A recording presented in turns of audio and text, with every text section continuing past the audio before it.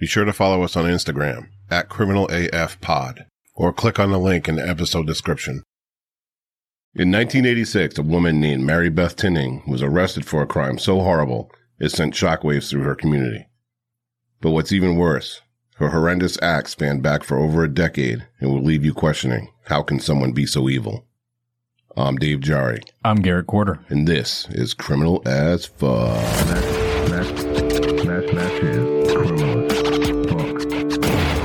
That's criminal as fuck.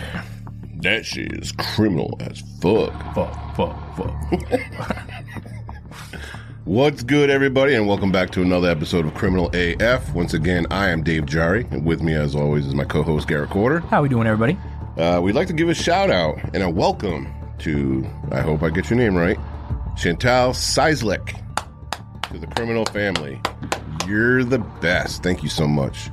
You can become a criminal on Patreon by donating as little as $2 a month. Just go to patreon.com/criminalaf or click on the link in the show notes. Dude, our community's growing. I'm telling you, man. Love it, dude. I know. Fucking love it. Fucking great. So, hey, did you know that I was a DJ now? You're DJing now. Yeah. DJ Jar Jar in the house. I can see that, though. Wicked. I could totally see that, though. Yeah. You do got a good taste in music. You got the DJ voice. You could definitely do it. Yeah. I could see it. No, not really a DJ. But my son, my son's best friend Bradley got married and had a small reception with family and close friends and asked if I'd like to DJ. So I'm thinking to myself, why would he automatically think that I would be a DJ? Oh, yeah, right. You know? I think anybody listening understands why you could be a DJ. But I don't know. I think it's probably because we have the podcast and we have some of the equipment, whatever. So I've never DJ'd before, so it was quite the experience. You know, it's kind of nerve-wracking because, you know, it's a wedding, so you got to be on point, you know, on time with all the songs and everything like that. But I think I did pretty well for a rookie. You know? I could definitely see you up there, like, you know, calling everybody up. And, like, that's fantastic. Playing games. All the ladies in the house. But, you know, I had the people up and dancing, so, you know, getting crunk, I guess was the kids call it nowadays. Getting crunk? You haven't said getting crunk since 2010.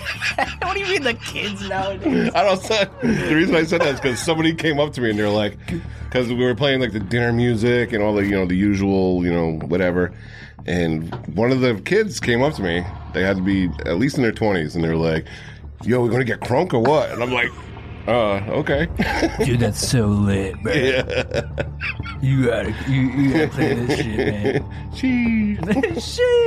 That's fucking hilarious. Well, I'm glad you had fun. I don't think some of the grandparents enjoyed my music selection. Oh, screw them. But at least the 20-somethings. Can you play that Brad Paisley song? I love that. What is that, rap? Turn that off. Yeah. Why is the music so loud? Shut up. It's a wedding. I know. You can have fun. Yeah, so that's what I've been doing. What's up with you? Nothing, dude. I'm jonesing.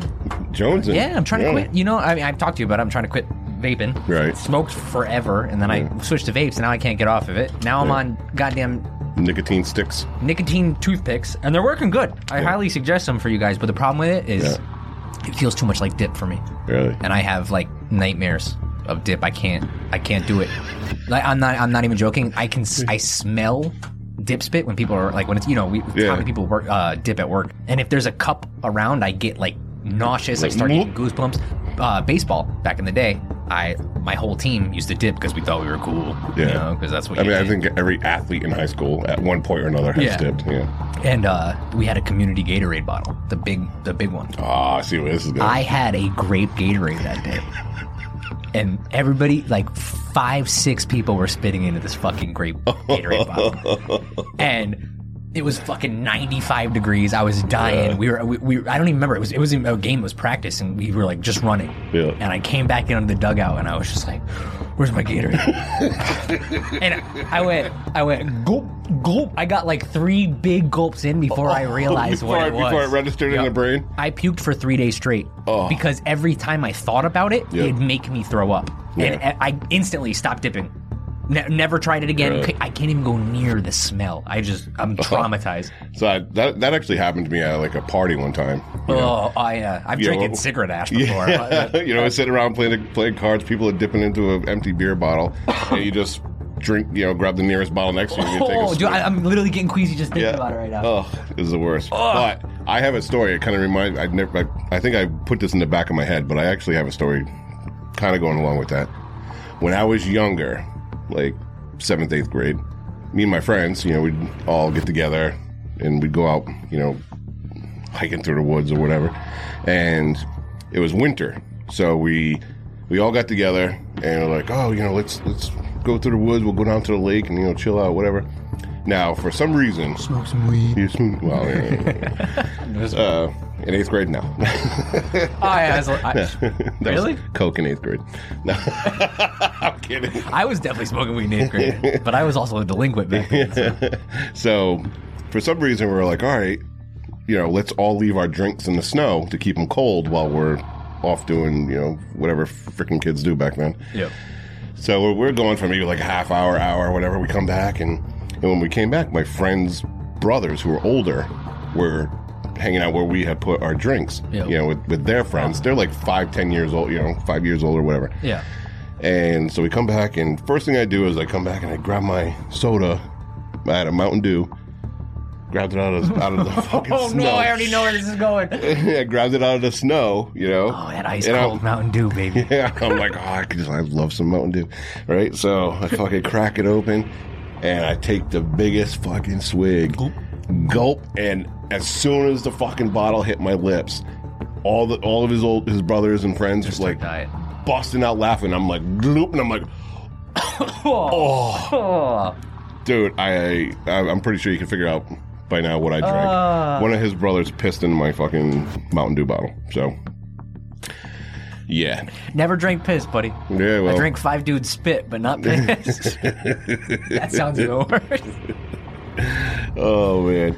All right, so let's get into the business end of this podcast. This is just a reminder that this is a true crime podcast. There will be talk of murder, rape, torture, arson, and pretty much any crime that would haunt you in nightmares at any given moment. There will be detailed descriptions of said events, and there will be vulgar language. Like fuck? Like fuck. Wow. We're getting this down. This is like, yes, starting to come together. Yes. All right, we understand that Criminal AF is not for everyone, but we just ask that you at least give it a listen. And if it's not for you, hey, thanks for checking it out. But if it is, welcome to the debauchery. Speaking of debauchery, David. Yes. Last episode we talked about Pastor OnlyFans. a holy man, right? 5 Hail Marys and jerk it off a little bit. Yeah. Okay. A holy man, right?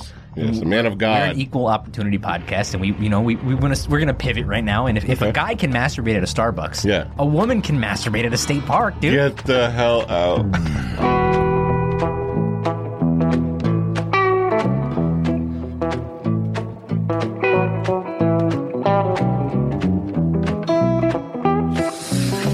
The headline is Wildwood woman enters plea but remains jailed after found masturbating at park. We'll include the mugshot too. Oh god, yeah. Go on IG. Yeah. We're gonna post all the pictures. A Wildwood woman pleaded not guilty last week to a charge she was in possession of cocaine when she was found masturbating in a car at Martin Luther King Jr. Park in Wildwood. Jessica Devon Seward, 39, of Wildwood, remains held without bond at the Sumter County Detention Center following her arrest on July 27th by the Wildwood Police. That's a great police name. Yeah. I'm part of Wildwood. Well, my question is, was she watching the sermon? She was a subscriber. Yeah, dude. she was on. You can't blame her. She's on Pastor OnlyFans, and she's just doing her. Can I get an amen? She was being held without bond due to probation violation from a prior arrest. Seward was in a silver Nissan Altima when an officer observed Seward as she was masturbating. Seward told the officer she was just touching herself, minding her own business. Well, wait, you can't sit there and flick yourself. No, there was a car with 3 teenagers parked nearby, and that watched and called the police. So I mean, 3 teenagers. Yeah. I wouldn't have called the police. I would have been like, yo, look at this bitch. I would have been like, where's my phone? Going right on freaking. Could you, honestly, though, could you imagine, like, you expect it from, like, I mean, it's crazy. It is like Yeah. a dude. Like, you know, guys are fucking gross. Like they they're just run around streakers. They like the shocking value of that, right? Yeah. But just watching a woman flicker bean in the park just playing the fucking violin at the park is wild to me. I'm like, yo. Well, maybe she heard our podcast. It was playing the intro to the fucking Florida Man segment. Ding, ding, ding, ding. I'm gonna get on the Criminal AF. Well, baby Jessica, you're on. There you go. Welcome to the wall. Welcome to the debauchery. All right, to settle in for this episode, we are going to be discussing Mary Beth Tinning. And if you've heard of her before, it's because she is known As the Munchausen. Munchausen? It's got to be Munchausen, because it can't be Munchausen. Munchausen. Pronounce it on Google. That'll tell you faster than we can figure it out. You don't want to get it wrong. Pronounce Munchausen. Munchausen. Munchausen? Munchausen. No, it says Munchausen. Munchausen. Do it slow. Munchausen. Okay. Munchausen. All right, so she's known as the Munchausen Murderer.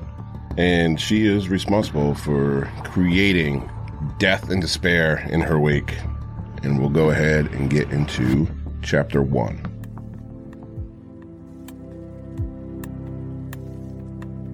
Hunter and gatherer societies date back nearly 2 million years. From Homo erectus to Neanderthals to Homo sapiens, the hunter-gatherer way of life was the only way to survive. In fact, there are still societies around the world who still live this way.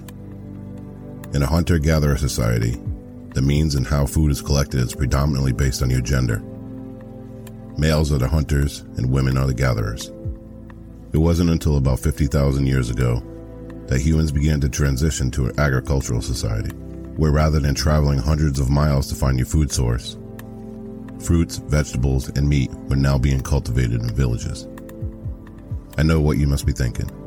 Dave, what the hell does this have to do with serial killers?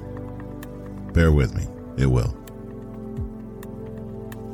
According to Marissa Harrison, evolutionary psychologist and associate professor of psychology at Penn State Harrisburg, we have spent 95% of our existence on this earth as hunters and gatherers. Even though we no longer migrate with the seasons to find our food. Harrison believes we may still be genetically predisposed to act as hunters and gatherers in other ways.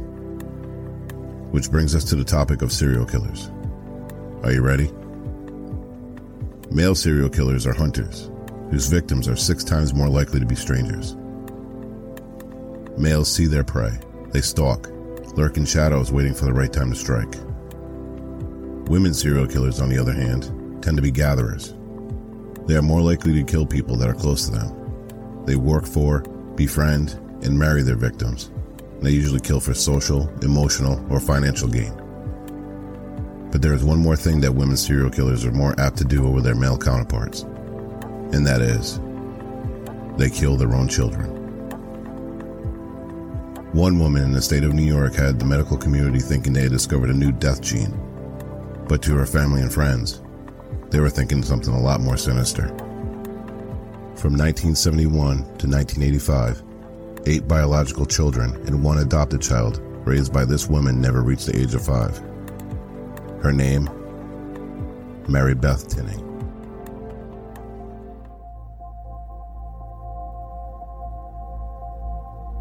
Born Mary Beth Rowe on September 11, 1942, to Alton and Ruth Rowe in Duanesburg, a small town just outside of Schenectady, New York. She didn't start her life in the same fashion as other notable serial killers. There was no animal cruelty, no bedwetting, and no arson. What she did experience, though, was a childhood full of rejection and abuse. Mary Beth's parents would lock her in a closet when Alton was sick of looking at her, and he was known to smack her with a fly swatter. No reason, other than the fact that Mary Beth was just passing by. She had hoped for some sort of reprieve when her brother was born, but Mary Beth's feelings of rejection would only escalate, and not just from inside her own home. Her aunt would take every opportunity to tell Mary Beth that she was unwanted and that she was an accident, as her parents had no intention of having her. Mary Beth was isolated from the outside world and had difficulty developing friendships in school, as she was labeled as an outcast and estranged by her classmates. Mary Beth stayed to herself throughout high school, with one exception. She served as president of the Future Homemakers of America, as she dreamed of one day finding love and becoming a wife and mother. After high school, Mary Beth aspired to attend university, but those plans fell short. She instead worked at a series of menial jobs over the course of a few years, until she landed a job as a nurse's aide at Ellis Hospital in Schenectady. This is when Mary Beth met Joe Tinning in 1963. They met on a blind date, orchestrated by mutual friends, and finally, for Mary Beth, she felt as if her dream of having her own family was within reach. Joe was a shy, quiet man with a friendly disposition. While their courtship would never make it into a romance novel, Mary Beth and Joe got along rather well with each other, and in 1965, they were married. Mary Beth's plans of having children took a couple of years to come to fruition, but on May 31st, 1967, Barbara was born, and they welcomed baby Joseph to their growing family on January 10th, 1970. Both Barbara and Joseph were happy, healthy babies, and the Tinnings were living the American dream. That is, until tragedy strikes in October of 1971, and from that moment on, life for the Tinnings would never be the same. So, what are your thoughts on Marissa Harrison's study on the comparison of hunter-gatherers compared to male and female serial killers? It's interesting because as much as females are just out in the workforce, they're accomplishing so much, even more than men up to this point. You could argue on some, different. Women run the world, I'll tell you that. Yeah, without a doubt. Yeah. Whether some men will tell you no, that's not true, but we know it's true. And it's interesting because there is a portion in there where you can't take out thousands of years of evolution. So I can see it's not their whole life, but there is definitely gatherer tendencies in mostly all females. Yeah, because as we talked about, male serial killers have that hunting aspect to it. Yeah, very rarely stalk. Right, very rarely are they. Do they know their victims? Yep. They hide in the bushes. They hide in the dark alleys and whatnot. Whereas women, they tend to kill people close to them. Yep. I mean, Eileen's having sex with these dudes before she kills them. Eileen's a little different. No, I'm messing. Eileen's like, bro, you only gave me fucking 2.5 minutes? Yeah. The fuck? Pop, pop, pop, pop. You fucking pig. You pig man. It's crazy. I don't want no 2-minute man. 50% of all female serial killers murder their own children. Wild stat. 15%, yeah. Yeah, but that's evolutionary. Emphasize a very serious thing, even though mostly the male lions, male dolphins, those things happen. But sometimes moms kill their own babies in the wild. So it's so true that, we're still mammals at heart. We still came from wherever we came for, whatever you believe in. Oh, yeah. So it's evolutionary. There's traits in your brain that your wires get crossed. You go back to a primal state. And then on top of that, 15% of all serial killers are women. That number stood out to me. I thought it would have been lower. Lower than 15%? Yeah, I thought it would have been lower than all serial killers. Maybe the men got a little bit more glory and a little bit stories and put out there, but here's a stat that I read a while ago. I don't know the exact number, so I'm not going to really quote too much into it. Even though there's less women serial killers, they have the highest body count. They're just better. Like you said in that, they're just better at it. Because there's our primal rage takes over, and we you know what I mean. They're more calculated with their They're calculated. They're more subtle. They're more discreet with it. We're just like, let's go rip a girl off the side of the street and hope nobody sees. We're stupid. We're dumb. They're like, I'm gonna chop her head off and fucking walk around with it. Yeah. Let's keep it in my lunchbox and go to work every day. Fucking dummy, keep it at home. God, men are so stupid. Fucking stupid. All of them got caught over some dumb shit. I know. Yeah. All right, so going into a little bit about Mary Beth, from the ages of 6 to 23, she had feelings of mistreatment by her parents. She spent most of her childhood alone and claimed her parents would lock her in a room at times for up to a day. She alleged that her father used to hit her with a fly swatter just because she was in his presence. She would just walk through the living room or whatever, and he'd be like, get the fuck away from me, Her aunt used to tell her repeatedly that she was unplanned and unwanted. Oof. Yeah, so It's a little tough to swallow. So I looked into children who develop without having the attention they crave from non-caring parents and how this translates into Munchausen. It says that while there isn't a known reason why people develop this condition, they can attribute it to parents who are emotionally distanced from their children, or those parents who only give attention like for when a child is sick. You know, they couldn't be bothered with kids, but as soon as the kid gets like a little cold or whatever, you're like, oh, let me take care of you. You know what I mean? That's the only attention they get. All of a sudden, the kid starts getting sick a lot too. Yeah, at that point, to just get some love. I know. So some other interesting information that I found is that those with, we'll call it MSP, Munchausen syndrome by proxy, are not discouraged by the cost of medical treatments. Like they don't care how much it costs, whatever. They don't worry about how they'll manage their hospital bills. Instead, they believe driving up a large hospital bill reinforces the perception that they are doing everything they can for their child. They think others will see them as an even better caretaker. Okay? Now, go ahead. You just totally described my sister to a fucking T, bro. Does she listen to this? I mean, if she does, I'm listening. No, dude, super hypochondriac. Just got like you just something clicked in me like, holy shit. Okay, well, I got more. So okay, keep going. We might have just diagnosed my fucking sister. Okay. So, God almighty. This is your brother. I got nothing to do with this. So, if you're listening, dude, we should go get our MDs. I know.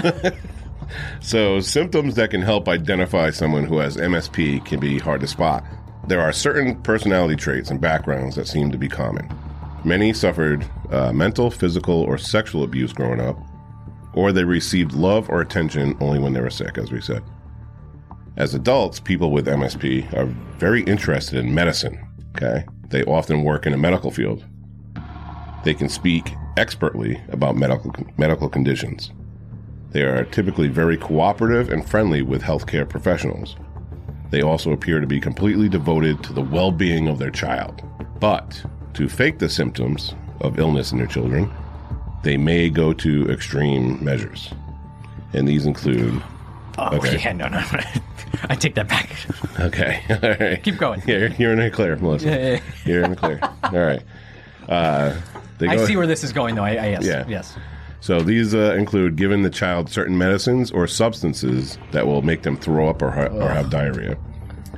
Heating up thermometers so it appears that the child has a fever. Not giving a child enough to eat so it looks like they can't gain weight. Adding blood to a child's urine or stool. And making up lab results. In the child, symptoms of a caregiver with MSP include a history of being in and out of hospitals with unusual health symptoms. Many times, their symptoms do not match any single disease.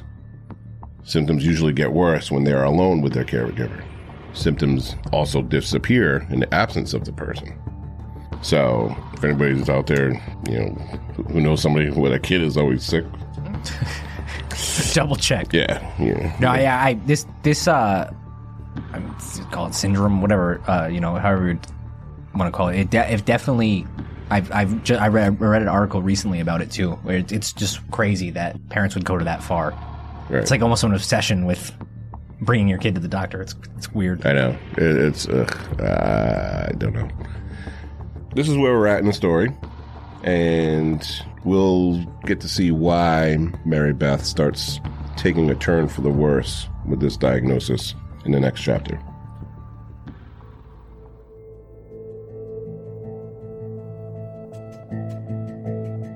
"1971 began with hope and promise. The Tinnings were the epitome of the mid-century American family. A house in Schenectady, 2 children. Joe worked at the local General Electric plant, and Mary Beth was a stay-at-home mom. Things couldn't be going better for them, when in early spring, Mary Beth discovered she was pregnant with a 3rd child. This was everything she had ever hoped for. As the year ticked along, and Mary Beth's belly kept getting bigger, things were soon going to come to a screeching halt. In October of 1971, Mary Beth's father, Alton, had become sick. Mary Beth went to visit him in the hospital, and the whirlwind of her childhood slapped her straight in the face. Even on his deathbed, Alton refused to show any appreciation or love for Mary Beth and would criticize her. Soon after, Alton succumbed to cardiac arrest at the age of 54. Distraught and overcome with grief, Mary Beth was about to feel something at her father's funeral that she had never felt in her entire life. Sympathy. Family and friends came out in support of Mary Beth, taking care of Barbara and Joseph, cooking dinner, cleaning her house. The feeling was awkward, but it sparked a flame from within her, a flame that was about to grow. On December 26, 1971, the Tinnings welcomed their third child, Jennifer. What should have been a happy moment turned out to be a mother's worst nightmare. Jennifer was sick. The doctors worked around the clock to try and save her, but on January 3, 1972, after just 8 days on this earth, Jennifer passed away from meningitis. If you thought this was the worst a Tinning family would have to experience, you are mistaken. It is going to get much, much worse. For the second time, grief struck Mary Beth. But as with her father's funeral, Mary Beth was overcome by the sympathy of her friends and family. 17 days after the death of Jennifer, on January 20th, Mary Beth stormed through the emergency room doors holding Joseph in her arms. Just barely over 2 years old, the otherwise healthy boy was now laying lifeless on a hospital bed and was soon declared dead. The doctor attributed his death to cardiac arrest, even though no autopsy was performed. How horrible, the residents of Schenectady thought. People again came out in droves to pay their respects and to check in on Mary Beth. More people to help cook, more people to help clean, and more people to help care for Barbara, now an only child. This would go on for some time, but life must go on. People would stop coming by and life in Schenectady would slowly go back to normal. While everyone was getting back to their daily routine, Mary Beth was again at the hospital. This time, on March 1st, 1972, it was 4.5-year-old Barbara who needed medical attention. Mary Beth had explained that Barbara was experiencing convulsions and was unresponsive. The hospital staff worked feverishly on Barbara and were able to resuscitate her. Unable to find out what was exactly wrong with her, they ruled that Barbara had experienced a seizure and sent her back home under the supervision of her mother. That decision would prove to be fatal as the next day, March 2nd, Barbara was dead. 3 children, 2 of which never having any health issues, were now deceased in 3 months' time. According to family and friends, Mary Beth became withdrawn and would have emotional outbursts accusing them of not being more sympathetic toward her regarding the loss of her children. Joe felt it was time for a change of scenery as they tried to piece their life back together. So he sold their house and bought another one within town. Hopefully, he thought, they would be able to rebuild their family. So now we have Mary Beth's father and 3 of her children dead. Jesus Christ. You know, you would think possibly this would raise some eyebrows, but no, it doesn't. No autopsy performed on a child. Kind of. I'm pretty sure now there's laws to that, where like if a kid under 5 dies, regardless if you want. I think maybe if I've heard that, yeah. like there's I'm not, you know, I'm talking shit. I have no idea what the fuck I do. I don't know anything, but I'm pretty sure there's something there, like where they have to figure out what it was. That's crazy because that's not like that's cardiac arrest doesn't just happen to a kid. You got to figure out what the hell happened. Right. The deaths of Joseph and Barbara had occurred in Mary Beth's care, and there were no questions to why these 2 children were dead with no history of pre-existing medical conditions. Now, Barbara was the oldest of the 3. She's already far past typical SIDS, range. 9 months, right? Around 9 months. Yeah. So you're now starting to see how a lack of an emotional connection in her younger years and the sudden outpouring of support she's receiving is starting to twist her mind a little bit. She loves it. Yeah. Do you think that the death of Jennifer is what sent her off the deep end, or do you think her dad's death had like the most influence on the syndrome? I think like the first taste of it was with her father because, as we discussed, he was emotionally distant from her, and Mary Beth craved nothing more than her father's love. So, and even on her father's deathbed, he refused to tell her that he loved her. Yeah. You know, and that's all she said, "I love you, Dad," and he was like, "Get the fuck away from me," basically. His death also, now she knows that she'll never have that. Right. There'll never be a moment where she can get that. Right. So when her father died, you know, she was fucking devastated, you know, because, you know, she like you said, she'll never have that, I guess, closure, I guess. But then all these people started pouring in and be like, "Oh, I'm so sorry, you know, you fought, you know." So she was like, wow, like, this is kind of like a replacement of this, you know, emotional connection I needed, you know. And then Jennifer passed away, and she got that again. You know, like, all these people are coming in, like, oh my, you know, bringing food and stopping in and paying, you know, full freezer full of fucking food. You know, people coming in, you know, if anything you need, they're cleaning her house. You know, they're taking care of Joseph and Barbara, you know, making sure everything was squared away. And, you know, she's like, I can get used to this. The sad part about that, though, because I've seen it firsthand, is it's great for the week after somebody passes, because everybody wants to help. All family comes over, and then it goes away real fast. Life doesn't stop. Yep, and then it's a very dark, empty house. Yeah. At that point, Yep. you don't really grieve after the first week, Right. the first week until all your family starts showing up. I've seen it in person, so I get. And you know, you bring up a good point, because I mean, this could actually be referred to. You know, we can reference this to like a drug. Yeah. You know. Oh yeah, 100%. You know, you hit the drug, whatever, and you get this euphoric feeling. You're like, oh wow, you know, this is great. You know, I'm good, and blah, blah, blah. You know, and then you start coming down. Boom, and then it hits you. Then you're like, fuck, I need another fucking hit. You know what I mean? Yep. So I can see how that can translate to this. Yeah, definitely. 100%. Yep. So just when you thought that this couldn't get any worse, you got to hit us again, Dave. strap in, because this is going to get a little bit more wild in chapter 3.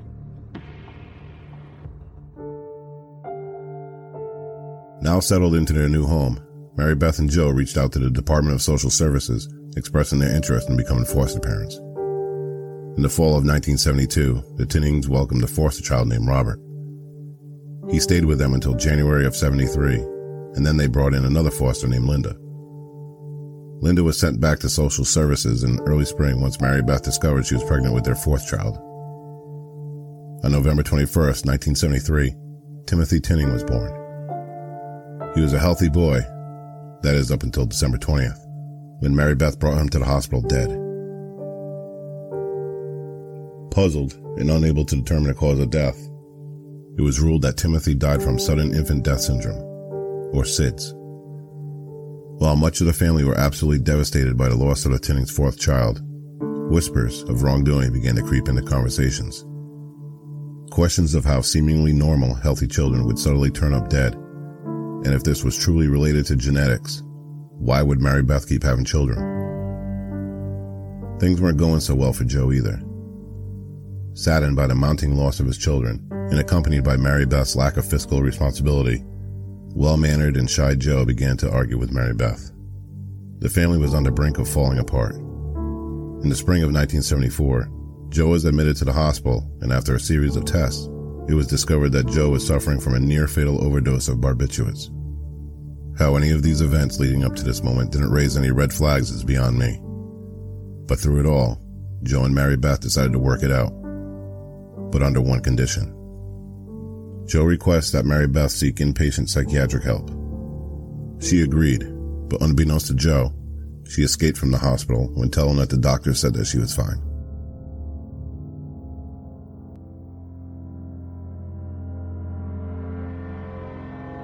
The list of strange occurrences keep piling up for the Tinnings. To those in the outside world, it would appear that Mary Beth and Joe have the worst of luck. But for those closer to the family, this all started to seem like an inside job. Not long after Mary Beth had returned to Joe from the hospital, the Tinning household was ransacked, and life continued to spiral out of control for Joe and Mary Beth. Nathan, their fifth child, is born and dies barely 6 months later in 1975 from what is believed to be SIDS. In 1978, the Tinnings adopt a son, Michael, and they also give birth to their sixth biological child, a girl named Mary Frances. At 3 months old, Mary Frances is brought to the hospital unconscious but is revived. A month later, she returns to the hospital in full cardiac arrest and dies a few days later from irreversible brain damage. Their seventh child, Jonathan, was born in November of 1979. And you guessed it, 3 months later he is in the hospital on life support and passes away a month later. Now, whether all of these deaths can be attributed to SIDS, cardiac arrest, some type of rare undetermined genetic disorder, or by the hands of their own mother, no one at the time could truly know. But the horror of what was really going on within the Tinning household would soon come to light.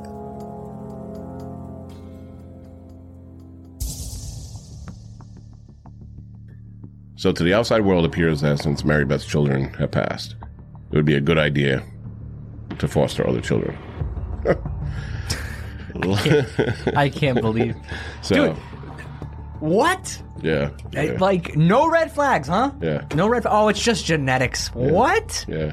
Luckily, nothing happened to them. But once she began having children again, none of them could seem to live past 5 years old. Red flags should have been flying high. Yeah. You know what I mean? Especially after Joe went into the hospital for a possible overdose of barbiturates. He had to have known at that point that he was being poisoned. Or drugged or whatever. Like, what? Yeah. He had to have known. And then he comes back and says, all right, I'll stay with you, but you gotta go get fucking help.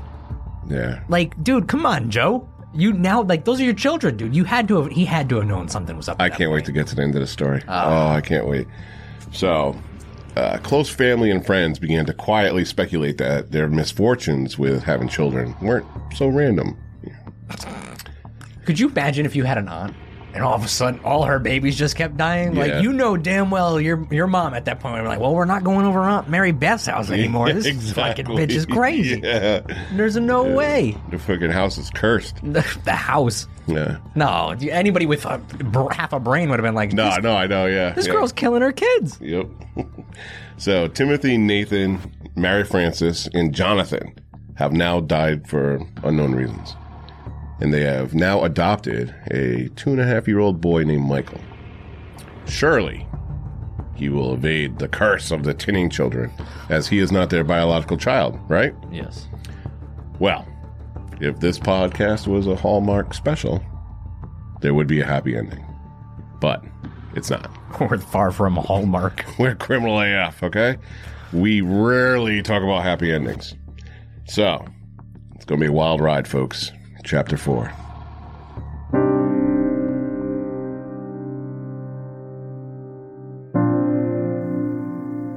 In February of 1981, 2.5-year-old Michael falls down the stairs and is brought to the hospital by Mary Beth. Doctors observe him for signs of a concussion and other injuries resulting from the fall. He is cleared and sent back home. On March 2nd, Michael returns to the hospital. Dead. How much more tragedy can follow this family? The next few years bring the Tinnings to the brink of financial ruin. They lose their house, move in with Joe's parents for a while, and they purchase a trailer as their next home. Mary Beth bounces from job to job during this time and finally finds steady work volunteering with an ambulance company. In spring of 1982, their trailer catches fire and everything is destroyed. In the summer of 1984, Mary Beth is asked not to return to the ambulance company because there are medical items discovered stolen, and fingers pointed to Mary Beth.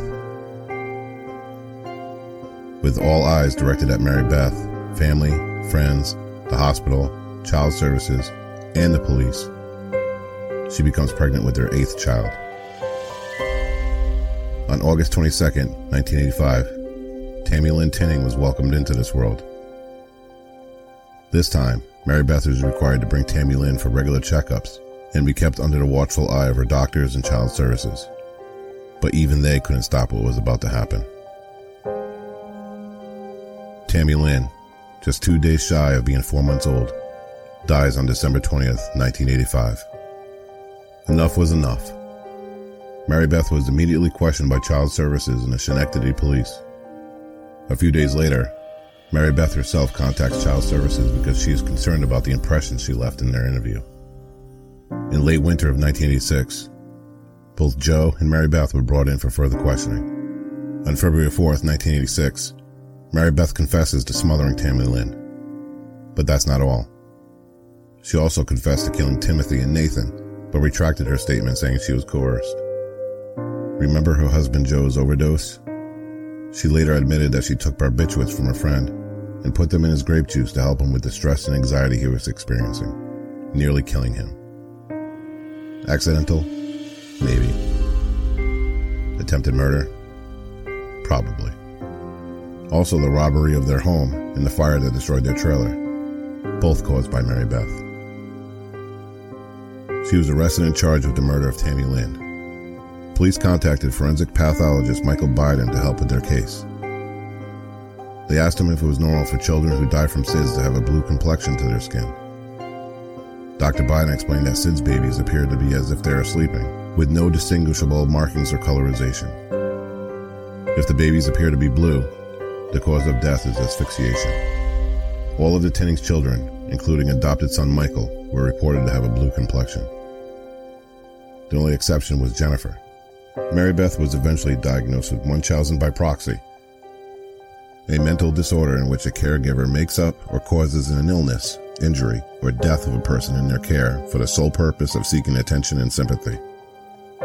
Mary Beth's young life of being ignored, discarded, and shunned by her family took a turn after the death of her father and daughter. She received enormous support and, in turn, triggered her obsession for this attention at the expense of her very own children.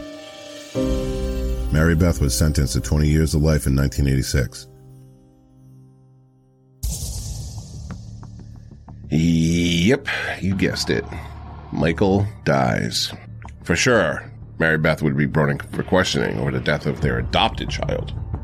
Yeah, especially, you would think, especially after falling down the stairs, and then a month later he comes back dead, after all the things that happened previously, like... Yeah. And then they allow her to have another child, like Child Protective Services, like there's no red flags through this. Yep. Yeah. And this is 1981. This isn't back in the 70s when this started. Right.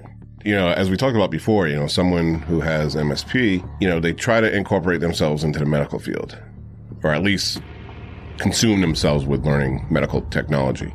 And, you know, Mary Beth, we learn, gets a job as with the ambulance company, dealing with medical situations, Emergencies. Yeah. And, you know, of course, while she's there, you know, let me steal some, you know, medical supplies and whatnot. Yeah. So nothing happens after Michael. And finally, after the birth and subsequent death of Tammy Lynn, they put the screws to Mary Beth. A little too late, guys. A little too late. Yeah. Too late. So they separate Mary Beth and Joe. And I'm sorry, but if this was my wife, my children, I'm not even talking about like now, but like 4 babies ago. Yeah. I would probably be like, yo, what the fuck is going on? I'm saying, like, when they pull me in, when they separate us, Yeah. I'm in there like, help me, please. Yes. I don't know what the hell is going on. Yeah. And she sick, tries to kill him? He knows that she's sick. He's asked her to get help. Right. And the crazy part is we associated this with a drug before, correct? Yep. There's no way at this point, right? 8 children in. It's not the same. There's no who's showing up to these funerals. Right. Oh, my baby, my 8th child died at this point. Yeah. Everybody's probably like, dude, this is crazy. Right. You're not getting the same reaction as your first and second. Or child. somebody like grab her and shake her and stop fucking having kids. Yes, or something. Like she's not at this point. She's not getting the dopamine that she was getting before from these experiences. Yeah. It's probably like nobody's treating this like everybody knows she's crazy and this and that. Yeah. So like the fact that it's 6, 7, 8. She has to be doing it just to do it at that point. Right. I don't know. I have no idea. Yeah. Because I mean, a crackhead will they lose their hit and their high to the point where they're not getting it the same either, and they still keep going. So it's crazy. So, you know, like I was saying, if I was married to her, you know, 4 children, I'd be like, all right, for one, either you're fucking crazy and you're killing these kids, or I'm not having more kids with you. You know, he didn't care. I'm not going to do this, right? Hey, Charlie. Especially after, you know, Michael dies. He's an adopted kid. He's not biological. So where does all this SID stuff come in? You know, or genetic, whatever. So they pull him into another room. Okay. Yep. So, you know, like we said, you know, what are you going to say? Like, fuck, help me. You know, this bitch is crazy. You know, fuck. You know, she's killing all my kids, everything. Nope. Joe is steadfast. He's like, my wife is innocent. Jesus. You know? There's no way he believes that. Okay. Yeah. There's no way he believes that. No, I can't see it. Maybe, but I don't know how. So, Speaking of SIDS too, yeah. Isn't it crazy that in 2022 that we still don't know what causes it? We're just left up in the air. All these. I feel bad for every parent that ever has gone through that, to the point where they're like, "Hey, sorry." That's how it goes. That's what happens. It's so horrible. Yeah. How do we just not know? There's no closure whatsoever to how your child died. And I've heard some people say, they do suffocate. That's why you don't put pillows in the crib. But like you said in the story, if a baby asphyxiation, they turn blue. Right. SIDS babies don't turn blue. So how are they smothered in blankets and all that stuff? It's crazy. It's crazy to me. Yep. Do you know how savage you have to be to smother your own children? I can't even, I don't know. No. Listen, my oldest son, I'm going to tell you a little story. My oldest son, when he was born, he was the perfect child. Like, baby. Never cried, was always happy. I was like, wow, this parenting shit is easy. Fucking easy. I know exactly where you're going. I don't know what everybody's bitching about, Yeah. And then my second son was born. Fucking love him to death. I love both my sons. Would do anything. I would die for my children. However, my second son was the spawn of fucking Satan. Same, the exact same thing on my side. Awful, non-stop fucking crying, blah, all this stuff. And, you hear of parents going off the fucking deep end, they're like, they just can't take it anymore, never crossed my mind. Never crossed my mind. I always talk to, whenever I talk to people, about parenting and stuff like that, I think all parents out there, everybody who's listening, can understand, obviously smothering your child on this is different. But when you hear stories about, parents getting worked up and shaken baby syndrome, I think every parent understands how that happens. I think they understand where that goes, how that happens. But not everybody, most people understand Let's emphasize. that, hey, if I get that worked up, we're going to walk out of the room. We're going to do whatever, but you can see how it happens. You can see how people get there. This is a total other, situation. Right. And then and to go back on that, it's one of the things, because we actually...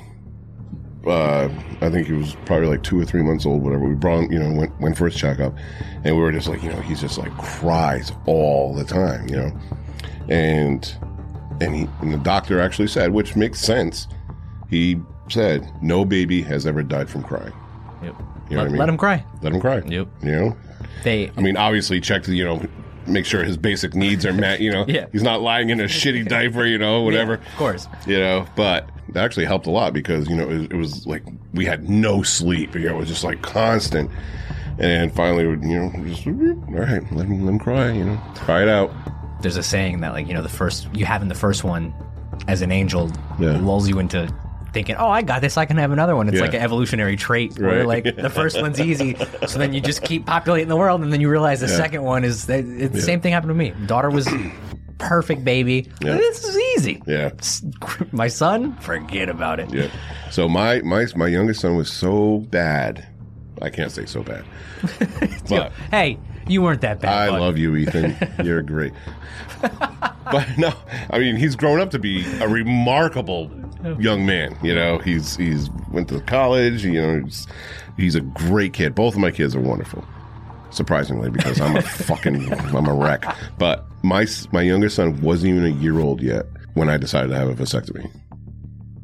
I was like, I am done. I am not having any more kids. I am done. Yep.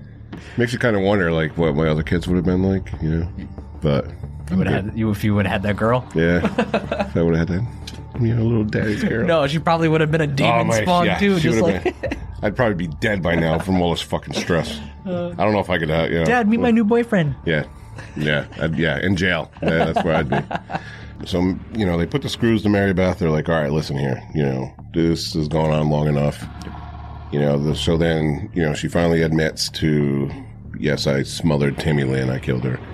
And she admitted to killing 2 of her other children, but quickly recanted, saying that she was forced to make that statement. So she goes to trial, and she's only charged with Tammy Lynn's death. None of the others. And so she murdered 8 of her 9 children. She was only sentenced to 20 years in prison. 20 years to life. What? So, yeah. Did she have the possibility of parole? Yeah, after 20 years. When she first became eligible for parole, she was denied and had been, for the subsequent years, afterwards. However, in a macabre twist to this story, if it can get any weirder, on August 21st, 2018, Mary Beth was granted parole and released from prison. So, where do you go? After spending more than 30 years in prison for killing your 8 children, faking the robbery of your house, setting fire to your house, and attempting to kill your husband, where would you go? Who's going to be stuck around to take care of you after all of this? Yeah. 30 years has passed. Of course, she goes back to Joe, who has stood by her during all these years, swearing her innocence. What the fuck? I was like, both of us, I could just see you as you're talking, I'm just like, what a bitch. Oh my God. He was always like very timid, very laid back, didn't have a lot of friends, didn't really, he was like kind of like an antisocial, really didn't. Introverted, yeah. Introvert, that's what I'm talking about. And like when he first got together with Mary Beth, like, to be perfectly honest, that's probably the first and only woman, that would give him a chance. You know what I mean? So through all of this, I don't know. He probably was by himself the entire time that she was in prison. Oh, yeah. Without question. And then, yeah. It's so crazy. It's fucking crazy, like, right? Convicted of killing your own children. Yeah. And you're just, hey, you need money for the books? Yeah. Do you have any honey buns? You got your honey buns? How about some new sour soups? They got beautiful Crocs in the commissary. Yeah, you run low on ramen. Oh my God. Joe, you're just as bad as she is. Yeah. You're an enabler, Joe. Speak up. Stand up for yourself and your children. You fuck. All right, that'll do it for Mary Beth Tinning, the Munchausen Murderer. Oh, man. If you liked what you heard, go to Apple Podcasts, Spotify, or wherever you listen to podcasts and leave us a 5-star review, because we are the #1 true crime podcast on the planet. And there you go. No, don't look at charts. Nope. Don't look at anything. Nope. All right? We're telling you this. Don't do it. And it's the law, all right? what we say goes. All right. Tell all your friends, too. Hey, they like true crime? Go listen to the #1 true crime podcast. Oh, yeah. Criminal AF. So to become one of our criminals on Patreon, visit patreon.com/criminalAF. There are 5 tiers, and you can donate as little as $2 a month to help the podcast. Links to our Patreon, PayPal, socials, merchandise, and more are in the episode description. Also, guys, if you want the video version of this podcast, they're all up on YouTube. Go check them out. Me and Dave are very animated. Yes. If you want to see us that way. And we may also do a little Criminal AF OnlyFans. No. We just sit here naked and talk about fucking serial killers. Just let everything hang out. Be like, hey, did you hear about that one guy? Did you hear about the masturbating pastor in the park? Don't mind me, I just got out of the pool. It's cold in here. It's cold. There's a breeze. Wow. Chilly. Oh, man. So that'll do it for this episode of Criminal AF.